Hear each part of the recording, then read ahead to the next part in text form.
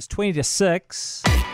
And on the Huddle this evening, Georgina Stiliano, who's the Director of Government Relations firm BRG, and Nick Mills, the News Talk ZB Wellington host. Kia ora kōrua.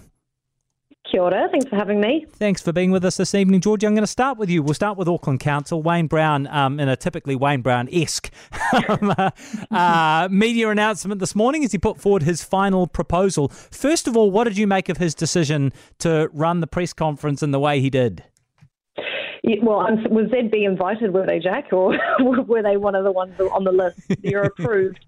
Look, I think people are getting a little bit fed up of Wayne Brown, and especially his treatment of the media. It sort of makes you feel like, okay, you know what, do your own comms. We won't talk to the public on your behalf. So not a good way to go. But I actually think a lot of what he's saying, particularly the sale of the airport, I kind of think it makes a lot of sense. It's an asset that Auckland has no control over. There's some serious infrastructure issues, especially on the back of the flooding earlier in this year, and something's got to give. So I do think that the way he's put a plan together that keeps rates in line with inflation, well, you guys are doing better than us Wellingtonians are doing. Nick?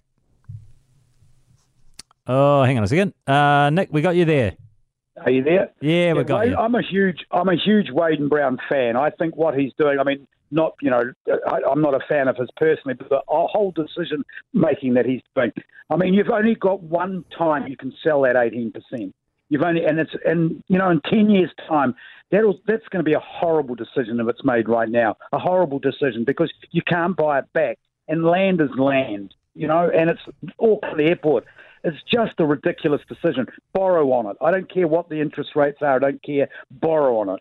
But don't sell a major asset like that. And as far as how he conducts himself, he's got a job to do. He's been voted in to actually save some money and get them out of the problem they've got. We've got to stop.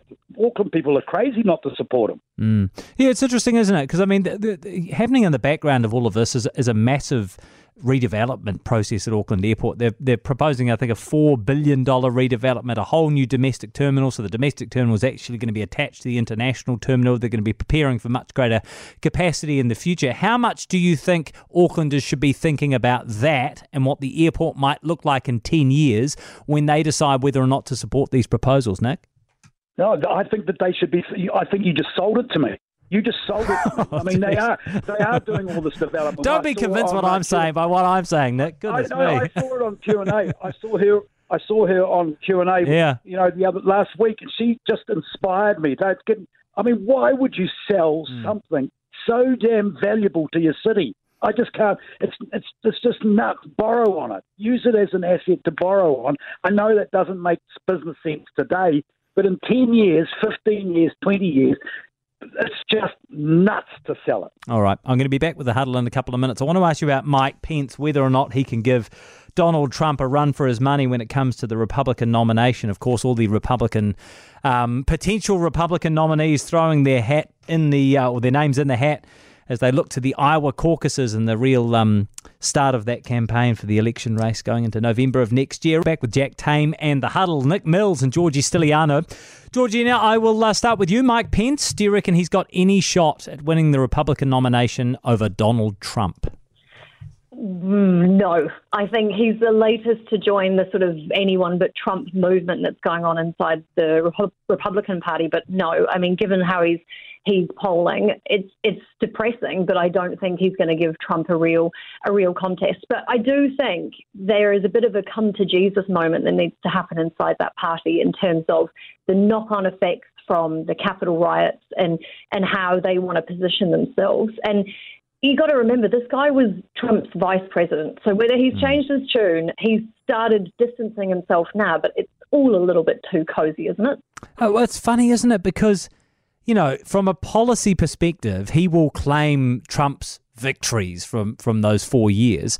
But like you say, he is trying to distance himself, and January 6th was particularly ugly. Obviously, he and Trump fell out over January 6th and haven't been too close in the last couple of years. So it's a very fine line that Mike Pence is trying to tread. And although he might be popular with evangelicals, Nick, I'm not sure that he's got what it takes to win the nomination. Jack, you know what really scares me? What really, really scares me is that you've lived in America. It's a great nation, one of the world's great nations, right? And the two top people that are going to fight it out is Donald Trump and Joe Biden. I mean, any sensible person would think that we're having a laugh. We thought it was comedy hour, really, wouldn't you? Well, yeah. I mean, I suppose it's the nature of the system, though, isn't it, Nick? Well, it just shows you. It's not even believable, really, is it? Shut it down. Both of them are still alive. That's what's going to happen. Yeah. Georgina, the number of people charged and convicted over the last 3 governments have been expertly crunched by the Herald's data team, and it may be a bit of a surprising result for a few people. It shows that Helen Clark's government was supposedly the hardest on crime. What did you make of that analysis?